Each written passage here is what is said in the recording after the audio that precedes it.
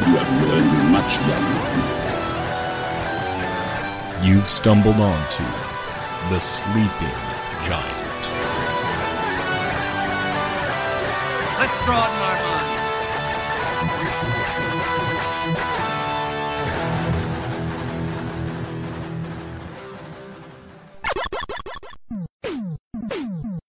Hello, everyone, and welcome back to another episode of the Sleeping Giant podcast. I'm your host, Grayson Marcotte, and I am excited to bring you, as promised, a Vader-centric show. And I would like to start off by saying that the idea for this episode was inspired by two things. First and foremost, my good friend, Matt Power, who recently asked me who would be my favorite Star Wars character and why. And also the release of Marvel's second volume of the Darth Vader comic series.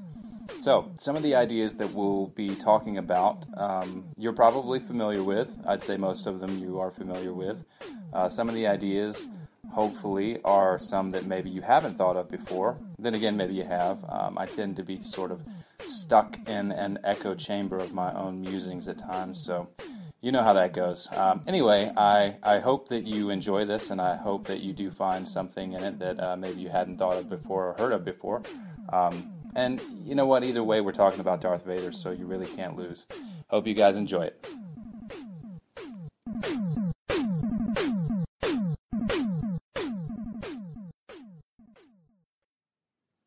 Some of the super sleuths out there have likely deduced that Vader is in fact my favorite Star Wars character, the fallen Jedi formerly known as Anakin Skywalker and father to the twins Luke and Leia. There is, without a doubt, a handful of characters that I am fond of, and they are quite interesting in their own right, but I hold Vader to be the most complex and far more nuanced of those characters. Far more nuanced than he probably appears to be upon first gander. Lucas did always say that Star Wars was, in actuality, supposed to be the story of the rise, fall, and eventual redemption of Anakin Skywalker, and I think that Vader is a character every bit as deserving of our love and sympathy as he is our disdain and fear.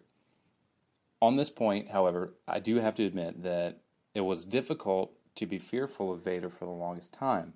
Growing up watching the films, I always just thought of him as a super badass and cool as hell bad guy, Even the famed Death Star or I should say infamous Death Star promotions didn't really do much to rattle me because most of the on-screen Imperial officers were so pompous and haughty anyway, It was just Darth, bad as all get out, Vader taking care of business, y'all.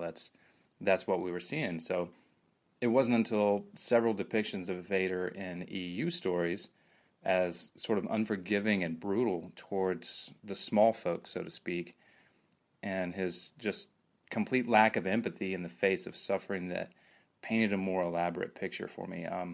Some of you may recall the Faline genocide that was mentioned in Steve Perry's Shadows of the Empire, and that's just but one example,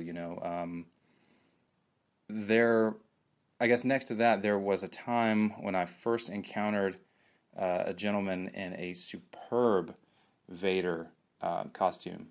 That really helped to sort of drive the point home. It was just this huge, just this hulking mountain of a man, and a magnificent costume. And again, it really sort of brought it to a level of for me, just how intimidating and fear-inducing Vader was supposed to be. So, in short, Vader is a bad, bad dude, and you would be right to fear him. So that begs the question, what is there to like about this guy who routinely murders his employees, kills kids, and performs genocide on the reg?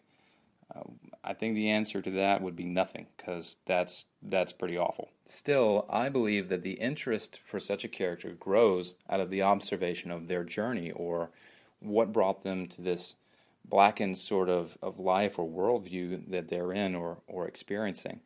In the case of Darth Vader, I'd argue that almost everything we needed to know about him was implicit in the original trilogy, which I think is actually true. However, I will try to remain more objective in the face of what I know is a glaring bias against episodes 1 through 3, and say that the events within Anakin's life during that time, or at least the ones that were portrayed on film did enrich the character, and it made more clear some of the motivations that led to his eventual betrayal and murder at the hands of Darth Vader, as Obi-Wan once framed it to a younger Luke Skywalker. At the core, I would say that the choices that Anakin made were born of genuine love and an almost diametrically opposed desire to uphold his oaths and ideals in the face of that love. Suffice it to say that Anakin's coupling with Padme in the midst of galactic civil war was a strain, and when you factor in the dissent amongst the Jedi ranks, you've got a brilliant recipe for conflict and subsequent tragedy. Furthermore, there is the Sith that's posing as the Republic Chancellor. Actually, no, I take that back. He is the Republic Chancellor, democratically elected. So there you go. He's also the newly minted confidant of Anakin, who at this point is being manipulated by Palpatine, who's really pushing those events forward to sort of to bring about the full-blown tragedy that is Anakin Skywalker's life. Now, one of the greatest ironies is the self-fulfilling aspect of Anakin's prophetic dreams. As the tension of the Clone Wars really starts to mount, Anakin sees one possible future in which Padme is suffering and eventually dies, or at least we're led to believe that she dies in this vision. And in an effort to fight against the tide of this perceived fate, he more than adequately nourishes and tends to the seeds of doubt and dissension that the Sith Lord Palpatine has sown, bringing Anakin's fall from the light and his schism from the Jedi Order into total fruition. Also, you can't really fault the guy, Anakin, for being duped by a being whose ability to deceive and manipulate is the stuff of galactic legend. So, at this point, I am going to do my best to refrain from dumping on the prequels. I am super tempted, but I may save that for another day. I think, though, that we were able to get to the important points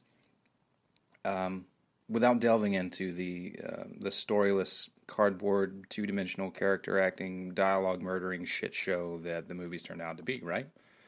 I just couldn't help myself, I don't think. Boy. I gotta admit, I do feel a little ashamed. I do. Not much, but definitely a little microscopic bit. Have you ever heard Mark Hamill talk about the prequels or George Lucas's involvement in the pictures?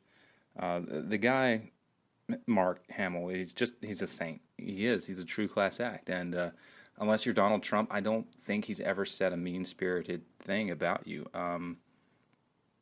He's professional and complimentary and seems to focus on the positive aspects of a situation instead of just shitting all over it, which is just cool. And that's probably why he's the Jedi Master after all. Mr. Hamill, you're a mensch, sir, and I wish I could be a lot more like you. That's all. So, I guess, where was I? What I'm trying to say is that no matter how poor I believe the prequels to be in terms of script, story, acting, direction, and cinematography, we can at least extract a decent idea of what led Anakin Skywalker down the path to the dark side of the Force. For me, at least, it took a little imagination and creativity to feel what I presume Lucas was trying to convey, and what I got out of it was a pretty burdensome scene.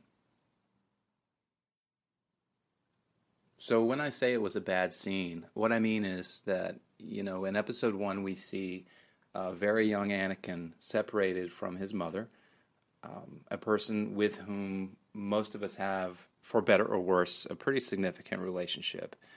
So that was cut short for him. And then shortly thereafter, after leaving Tatooine, I can only assume that a young Anakin spent hours, days, and years under the rigorous tutelage of Jedi Masters, committing himself to intense mental and physical disciplines in an attempt to ally himself with the Force.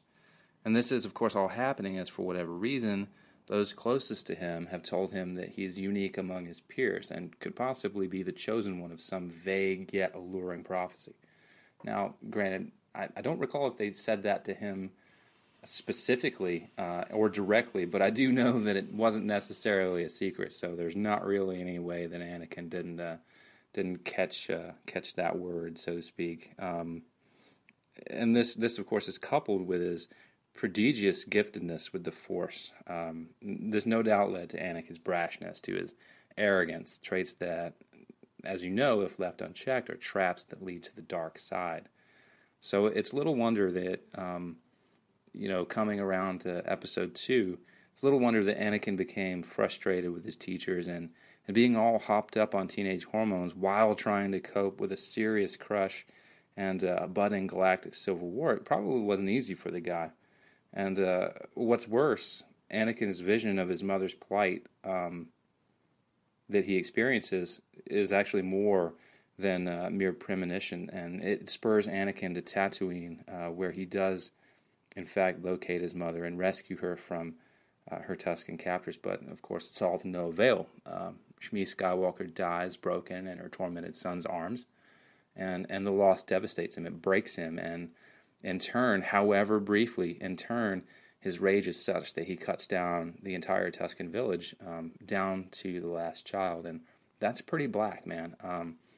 Even in the midst of this joke of a movie, that's pretty black. I mean, it's all so forgettable. The prequels, they're just, so blah. So these moments of intensity really do stick out, and that one in particular sticks out and is an important event in Anakin's life. So yeah, let's not forget too that as he rejoins Obi-Wan on I think it's Geonosis in pursuit of the looming threat against the galaxy, he in a battle with Count Dooku or Darth Tyrannus, he'll lose the first of many limbs that will be replaced by mechanical prosthesis, and of course that'll just ruin anybody's day. So it's an event that of course chucks another hefty log of resentment onto the fire of his anger. So Anakin and Padme marry in secret, and he goes on continuing to kick ass and take names without losing any more body parts for a while. So he kicks so much ass that as we're going into Episode 3, this is the third part now. He, in pursuit of General Grievous, who was allegedly taken Palpatine hostage, he's able to simultaneously free Palpatine from Grievous and brutally murder Darth Tyrannus, the Sith responsible for his initial dismemberment.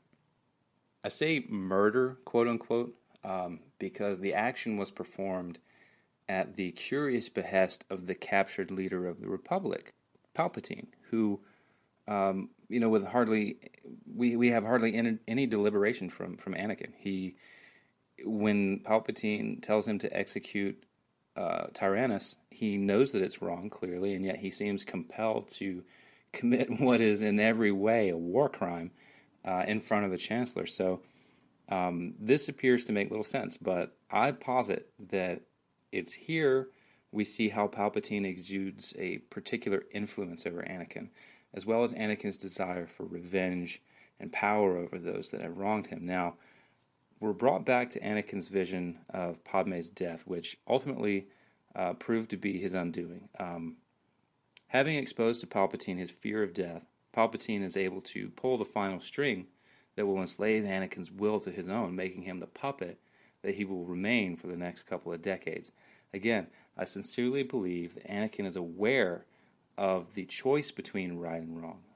I don't believe that, by this point at least, he necessarily feels forced to choose between the two. I feel that this is an important distinction to make, you see. He's aware of the choice, but in a way the choice has already been made. I believe that Anakin laments the fact that he ultimately chooses his bride over Brotherhood, the Jedi Council, and the fate of the Republic, but to him it was never a choice at all. And the many facets of the scenario are shrouded in mists of gray, and I expect that this is what makes the Sith so adept at manipulation, because as we know, the truth and right and wrong are all shaded by our point of view. You remember. So hook, line, and sinker, Anakin has been snared by Palpatine, and we all know what comes next. Anakin's hatred has been stoked by fear and what I expect to be jealousy of Obi-Wan, and his embrace of the dark side has focused his feelings into a diamond-hard brilliance that blinds him now to both love and friendship. His lack of vision forces his hand against Padme, so the prophecy of her death is literally self-fulfilling, and it forces his blade against his mentor and friend, Obi-Wan Kenobi. I'm a little surprised that Anakin lost to Obi-Wan, truthfully, but I guess reflection over many years has led me to believe that despite Anakin being the better swordsman and more powerful Jedi, his lack of experience with pure rage led to his demise. I suspect there's an art to refining and channeling rage somewhere in the Sith teachings, and our boy Anakin just didn't quite make it to that chapter before losing limbs and then being left to fry on a Mustafarian lake of fire. Now, before we go on, I'd like to ask right now, I'm not trying to be funny, did Palpatine just have that black death armor sitting around the house before Anakin got himself jacked up? Seriously, I always just assumed it was terrible exposition and a terrible movie, but let's think about it for a second. It seems like virtually everything Anakin needed, prosthetic limbs, breathing apparatus, all made to fit, custom chrome and lacquer. The implication is, of course, that Palpatine foresaw Anakin's defeat and brutal injuries and had already taken steps to rescue and prolong the life of his now tortured and scorched apprentice. Now, if this is true, I'm not shocked, and it demonstrates exactly how much of a bastard Palpatine truly is, and just how badly Anakin got screwed. If this has been answered in the expanded universe, and any of you guys have already thought or read about this, definitely let me know. Superfan and lifelong Star Wars speculator that I am, I haven't read everything released, stated, or published. So, definitely let me know. Remember, you guys are the reason I do this every month, so I'd love to hear back from you. You can send me a message on Facebook and Twitter, and you can even follow The Sleeping Giant on Instagram. In fact, it's super easy to find us on all three of those platforms because our username is simply SG Cards and the word and toys all across the board. So please send us your thoughts and or scathing criticism, and we will get back to you. In the case of criticism, though, we may actually just revenge haunt your dreams for the next night or two. Either way, it's going to be super fun, so come on, drop us a line. So yeah, I believe that Vader didn't see any real alternatives for a better life or redemption at this point. And I've come to believe that being on the path of the dark side is sort of a cyclic existence of negative emotions. There's that sort of seething anger and rage that fuels the power, and then what's likely a period of regret and, in turn, just sort of a downward spiral of fear and even loathing of one's actions and self, and that returns to the hate and the anger. So on this goes until there isn't anything left but a decrepit Palpatine-like shell of a person. And granted, that shell was a veritable powerhouse of Dark Force energy, but still, it's something completely devoid of light and love. So what did Vader have? I don't think he had anything to interrupt that cycle, and it's hard to say if he ever would have vanquished Palpatine and taken on an apprentice of his own. Some of my previous observations suggest that Palpatine purposefully hobbled Vader on account of that eventuality. The turning point for Vader was, of course, learning that he had a son, and that son was also gifted with a tremendous Force sensitivity. So now he has something. And it was only natural, I think, for Vader to suggest allowing the boy to live as a dark side ally under the pretense of loyalty to Palpatine, upon his discovery in the galaxy. I'm sure Vader actually believed what he was saying too, but it became quite clear where his heart lay during his first battle with Luke. I love the way that scene unfolded for so many reasons too, in Bespin. It is the scene, of course, in the carbon freezing chamber, and the scene that includes the iconic paternity revelation, obviously. But my favorite aspect of the scene is that it shows that Vader has no qualms with maiming his own flesh and blood. And I think that's probably before he'd had time enough to ruminate on the reality of having a son, but more on that in a moment. It's interesting in another way, this scene, because it suggests that Vader realizes he couldn't overpower Palpatine on his own, and that having an additional trained Skywalker could accomplish that task. Again, it seems to me that it was more of a pragmatic approach from Vader's perspective, and had little to do with any desire for father-son bonding. It probably came as a surprise to Vader that Luke opted to throw himself into an unknown abyss rather than join with him.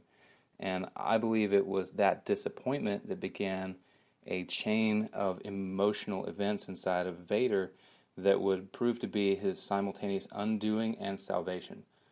Without the win that he assumed was a given, the fallen Jedi had time to think and reflect.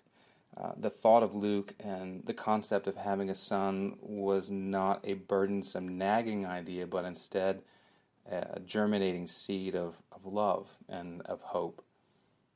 So some of you may be familiar with author Steve Perry's Shadows of the Empire, which was, for many reasons, one of my favorite expanded universe novels. It must have achieved some success because it spawned a rather sweet video game on the N64, if you recall, and its own line of Power of the Force action figures, some of which I still have, actually. At any rate, the novel takes place in the 6-some-odd months before Empire, or rather, the months between Empire and Jedi. And again, one of the reasons I loved it is because it introduces the concept of how Luke actually prohibits Vader from healing his body through the Force. Perry shows us a determined and resolute Vader inside of his meditation chamber, and he's devoid of life support. So in this meditative state, he's feeding his rage to the point of reversing his injuries, of regenerating the scorched and seared tissue of his lungs. He makes incredible progress towards this end. But during the meditation, the thought of Luke would enter his mind, and it would render the entire process a failure. That one spark of good was enough to illuminate the darkness that surrounded Anakin, thereby proving that his darkness was not complete and that there was still good in him, even if only an abstract or fleeting emotion. It was still good. The conflict between Anakin and Vader has now been well and truly established, and the meeting between Luke and Vader on the Sanctuary Moon is demonstrative of this. Luke surrenders himself to Vader, and Vader insists that Anakin is gone, that Luke has wasted his efforts to reach him, and it's only after Luke is led away by his stormtrooper escort that the weight of his conflicting emotions is evident in Vader's posture. As Luke is taken away and he's left by himself, Vader leans against the railings of the bridge whereon his son has just stood, and you can just see it all just kind of, built upon his shoulders, weighing him down, So that was an excellent scene, by the way, in my mind. I think that it was very well conveyed to us. Again, emotionally and in terms of physical acting, that aspect of the story was conveyed very well, and I liked it a lot. So it's strange to think now that everything that has happened, everything Vader has done, everything that Luke and Leia have suffered, experienced, and accomplished, that this is all culminating. It's culminated and it's being released at the end of this picture, and it just explodes Nova-like in the final confrontation between Luke and his father.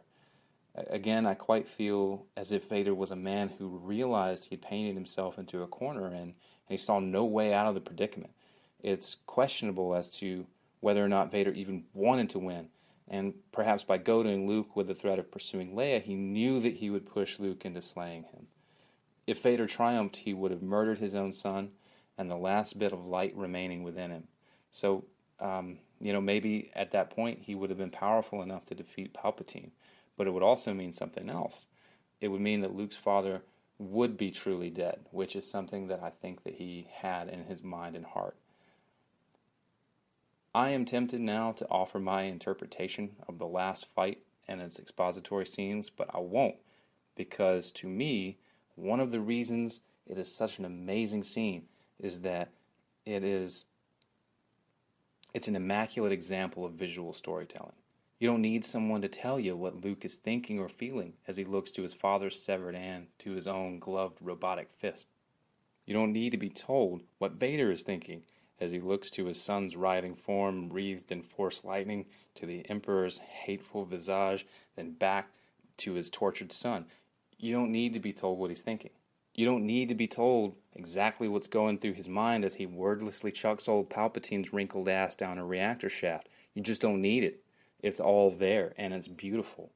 I guess these days, though, it's not exactly wordless. I was just watching Return of the Jedi to kind of psych myself up for this podcast, and I had completely forgotten that in that scene, before Vader lifts Palpatine to throw him, into the Death Star reactor core, there it is. There's that no, which we could all just do without.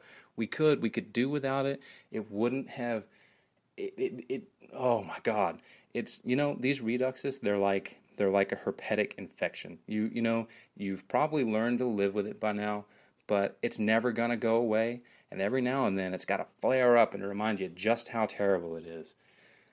All right, not to let you fine folks in on any more than you want to know about me. I'm just saying. Just talking about the movies is all. All right. Okay. All jokes and poor taste and timing aside, I'm going to take a deep breath. Because we've now come to the final moments of Anakin's life. I make the nominal distinction too because, as Vader usurped Anakin, Vader in turn died the moment he acted to preserve his son's life. The end of Jedi is crucial to the Skywalker family, Luke in particular, but though this rant is about Anakin/Vader, it's important to note that Luke has come full circle, and perhaps as a representative of the Skywalker family come full circle, because in true Jungian fashion, he's integrated his shadow to be more than he had been. He's accepted Vader, and thus he knows himself more fully. He can now exist fully as a Jedi. That, though, ladies and gentle people, is certainly the stuff of future podcasts. So, let that soak in, marinate in that for a little bit, and perhaps we'll come back to that in the future. If there's a more emotional moment in Star Wars than when Luke unmasks his father, I don't know what it is. Well, actually, no, that's absolutely not true. Because, of course, there's the dialogue and kiss between Han Solo and Leia just before Solo takes a dip in Cloud City's carbon freezing chamber. So that's true. So maybe of the two, we're going to talk about the end of Jedi. And I don't know, for me, I guess it's a little bit more personal. Because I perceive rather, the concept of peeling off the quote-unquote armor that keeps you alive, that that armor that when once peeled away, if you survive it, you'll reveal the self with a capital S, and then you're existing there in that moment, all of your burdens finally having been lifted. And I expect that Anakin found part of his redemption through Luke's acceptance and forgiveness for a thought. Also, when Anakin says to Luke, "You were right about me. Tell your sister you were right." I believe this confirms that the inner conflict was real. It was a real thing for Anakin, and he's grateful to Luke for having the strength and the love and the fortitude to be his salvation.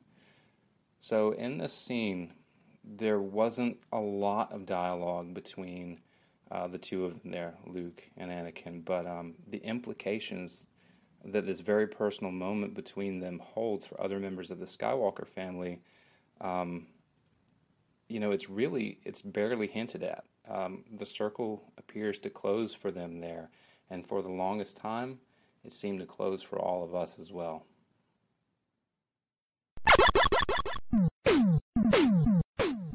Alrighty, that wraps up another episode of the Sleeping Giant podcast. Man, that was a long one. We actually didn't even get into the new Marvel run, Volume 2, Darth Vader, which is a little unfortunate. The show ran just a little bit longer than I thought it was going to.